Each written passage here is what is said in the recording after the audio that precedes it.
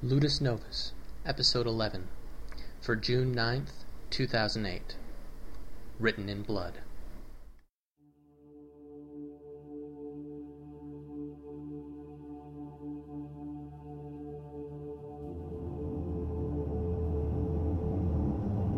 This house is cold and empty, just a ghost of who I used to be.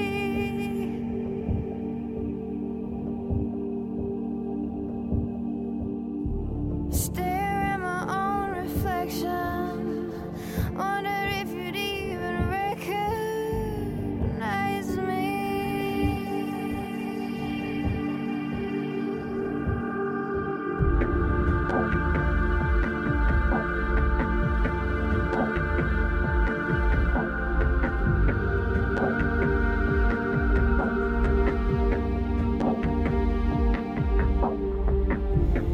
Last night I heard you whisper, everything is fine 'cause I am here. I am here. Last night I saw your shadow, but when I called your name you disappeared. You disappeared.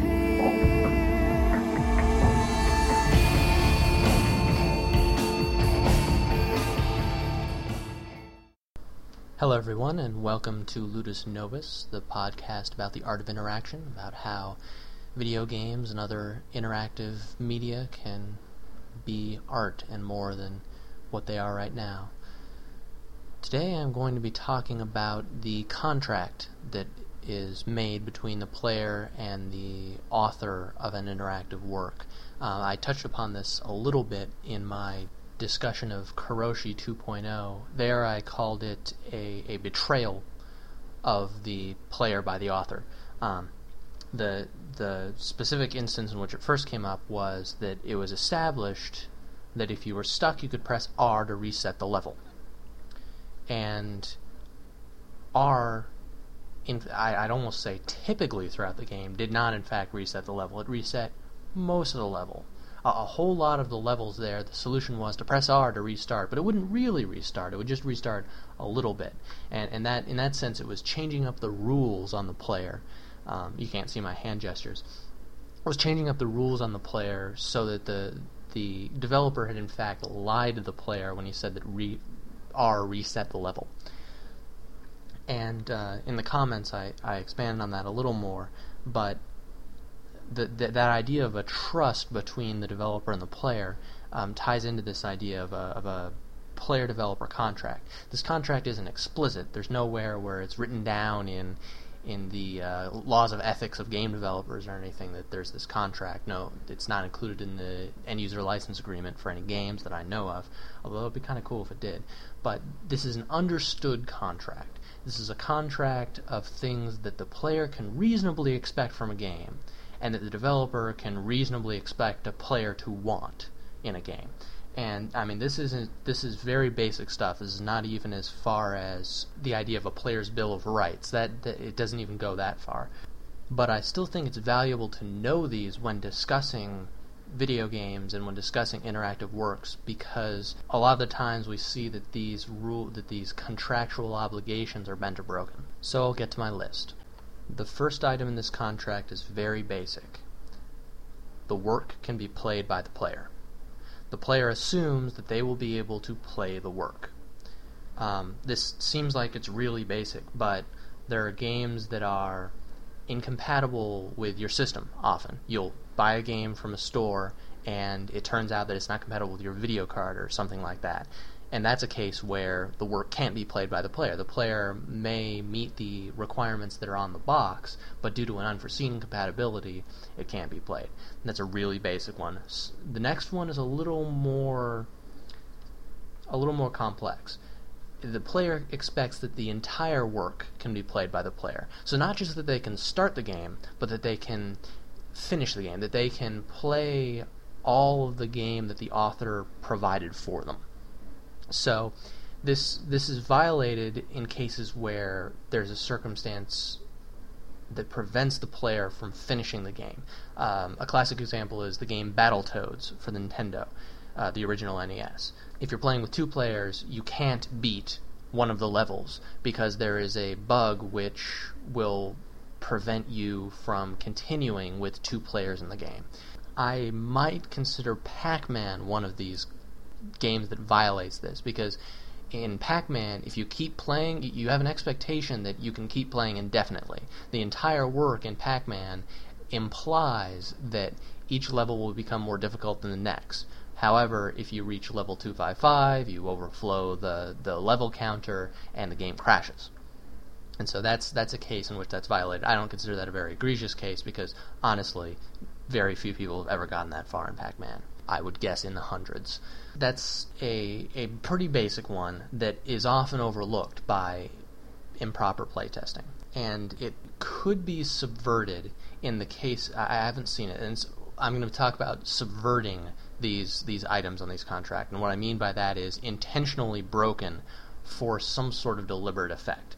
So you could subvert the idea that the entire work could be played by doing something like permanently blocking off certain parts of the content based on player actions. That sort of ties into my ideas that were started up by looking at Execution, which is a game that I just discussed a few days ago, where the player would expect to be able to get all the content, but because of their actions, they might block off some of the content.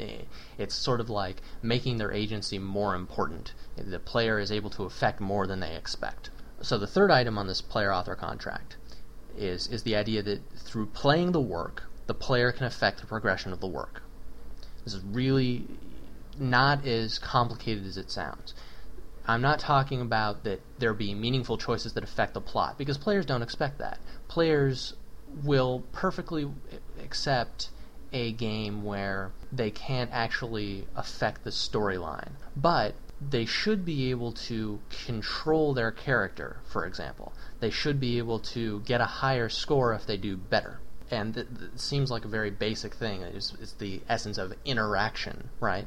But it's in fact subverted by a game called Ramses, which is a game where the only way the player can affect the progression of Ramses, which is a text adventure, an piece of interactive fiction, the only way they can affect it is merely by saying, okay, next part, next part, next part. They can tell the main character to do things, and the main character will refuse. The main character will decide not to do it because he's too cowardly. That's a case in which the player can't affect the progression of the work as much as they would expect that they'd be able to. The fourth item on my player-author contract is the player can expect that the events that occur in the work are governed by a set of rules. So this is also a little more complicated than it sounds.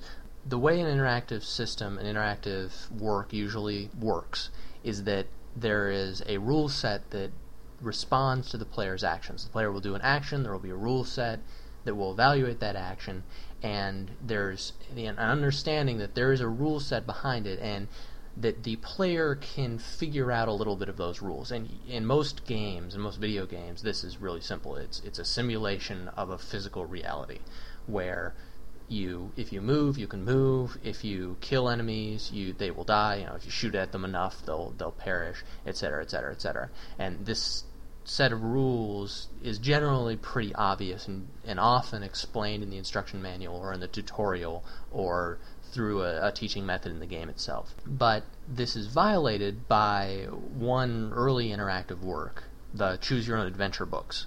So the classic Choose Your Own Adventure books, a set of usually paperback books, unless they'd been bound by your library in my case, where you'd be offered a set of choices after blocks of prose. So if you want to tease the walrus, turn to page 44. If you want to tell the walrus you're its mother, turn to page 18.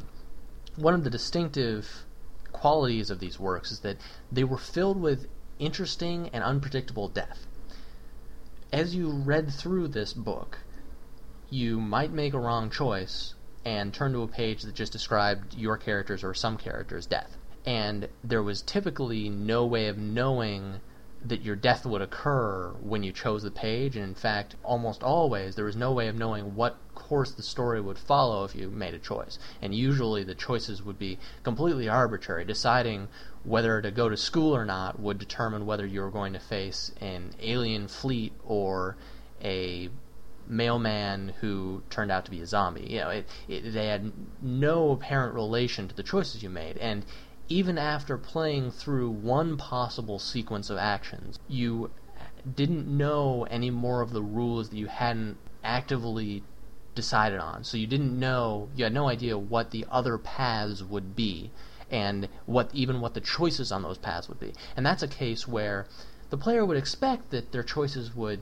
be tying into a larger rule system, but they're not really. There's no rules behind those events. It's just kind of a random chance or the whim of the author. This is also seen in some poor text adventures where there's instant death if you happen to go into a certain room. There's no rule behind that unless it's sufficiently clued. It's not in the rules set. There's just a random death, arbitrary, that doesn't have anything to do with a system of rules.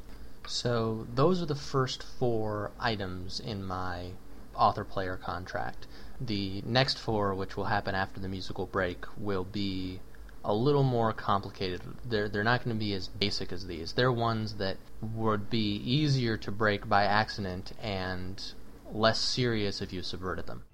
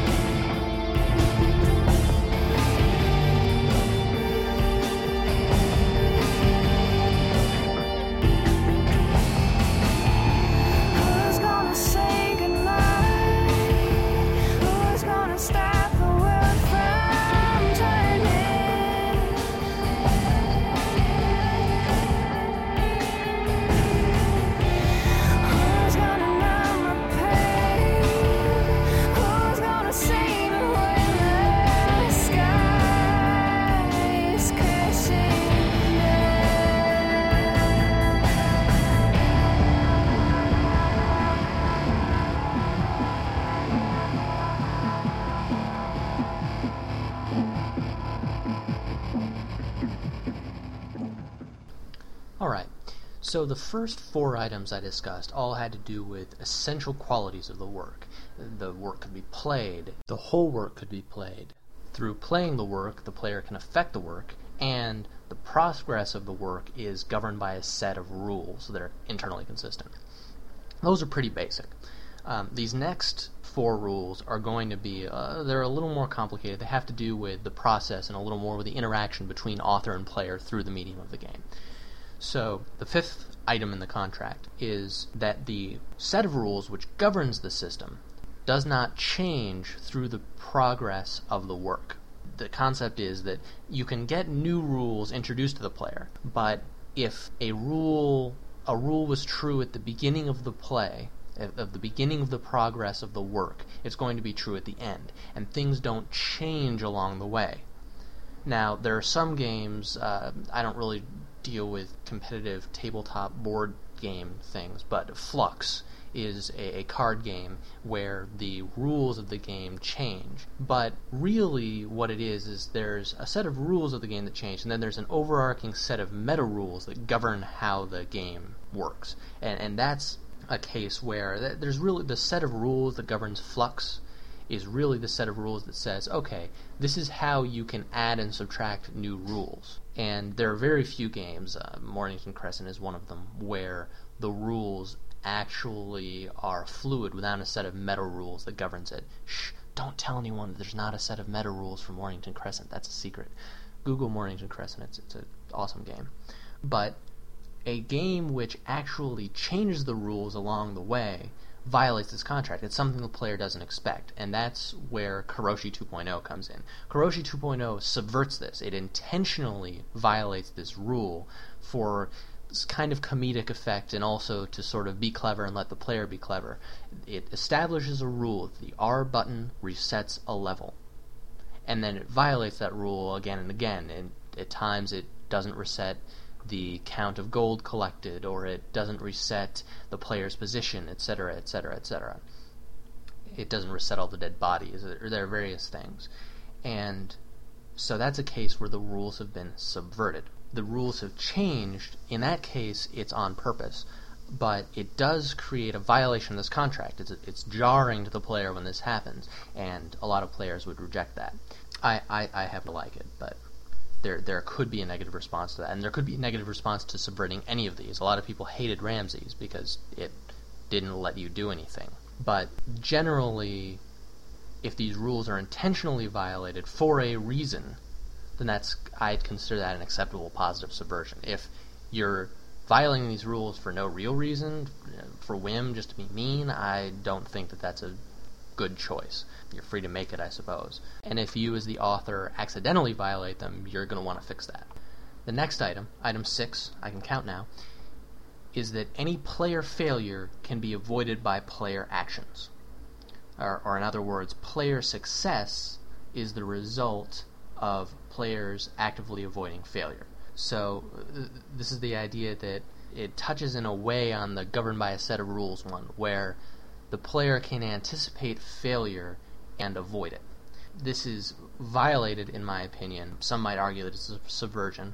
I think it's a violation by some of the bullet hell shoot-'em-ups, games where you're piloting a ship, shooting down enemies, and the enemy bullets and enemy projectiles are so fierce and dense on the screen that you require incredible reflexes or incredible skills of memorization that go beyond the reasonable in order to survive. I suppose since some people can beat it, this really isn't that much of a violation, but in my case, personally, since I'm not very good at these games, it's a violation because I'm not good enough, and I don't think I can ever be good enough to survive through a bullet hell shoot 'em up, just because it's too complicated. There are too many things on the screen, and so in a sense, I'm being penalized. I'm being told that I've failed by dying, where I couldn't have actually done anything to avoid that. And this is subverted, on the other hand, by games like I Want to Be the Guy. There are several other games like this. There's a whole kind of movement of games which are incredibly difficult, where a lot of them are platformer games where you're running along in a side-scrolling screen, jumping and avoiding obstacles. And I Want to Be the Guy, in an early part of the level, you're avoiding falling apples that are falling from trees, and you try and jump over them to avoid getting hit by them, and then one falls upward and hits you. Now, this could be a case of the rules changing without warning, because apples don't fall down. But at this point in the game, it's pretty much been established that this is a really difficult game where it does arbitrary things. It's sort of, there's a meta rule saying, yeah, we're going to change the rules up on you. Kuroshi 2.0 may also get this excuse. But the failure in that case isn't really my fault as a player. I can't have anticipated that apple falling upward, even though it's governed by the rules of the game. There is a consistent rule set that's causing it to do that, and that the game is trying to kill you. But my skill at the game doesn't affect whether I died at it the first time. And I just have to memorize that it's there and come back and get hit by it. The distinction in this case between this and a choose-your-own-adventure game is very fuzzy. But I think that it's a useful distinction to distinguish between a consistent set of rules that causes the player to die through no fault of her own, and an inconsistent set of rules. I think there's a difference there. You might disagree. If so, drop me a comment. We can discuss it. My 7th item might be a little more contentious. It's the idea that the author provides a goal that the player can pursue. This is kind of complicated. So, while interacting with a work, a player typically has a goal. Typically, this is provided by instructions or implicitly through the work. Survive. Get to the end of the level. Get as many points as possible. All these scorekeeping mechanisms, all these failure conditions, success conditions create goals that a player can pursue. There are some games that don't seem to offer goals immediately. SimCity is a canonical example of a supposedly goalless game because there's no real win condition. However, the author of that work, the authors of that work, provided possible goals. Make a really awesome city. Don't run your city into the ground. They've got scenario levels that have very specific goals. Goals having to do with reducing crime, having to do with surviving a disaster. These are all goals that the player can pursue. And I would say that a game that violates or subverts this is a game called Noctis. It's an excellent game. I love it. It's a game of space exploration where you move from planet to planet in this procedurally generated universe and go down to the planet's surface and explore, and you can name planets, and that's about it. There's no counter of how many planets you've visited. There's no real goal beyond, hey, there's a planet, let's go to it. I like it. I love the atmosphere. I think it's cool, kind of creepy. The graphics are terrible, but hey, I can put up with that because they work. And sort of, sometimes, if I'm in the right mood.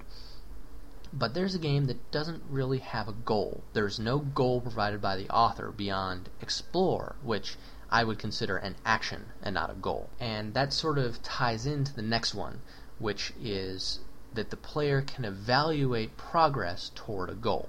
That might be where Noctis violates things, because even if you provide a goal in a game as an author, if the player can't evaluate their satisfaction of that goal, then you're violating an item that the player expects. The player expects to be able to tell if they've won or not.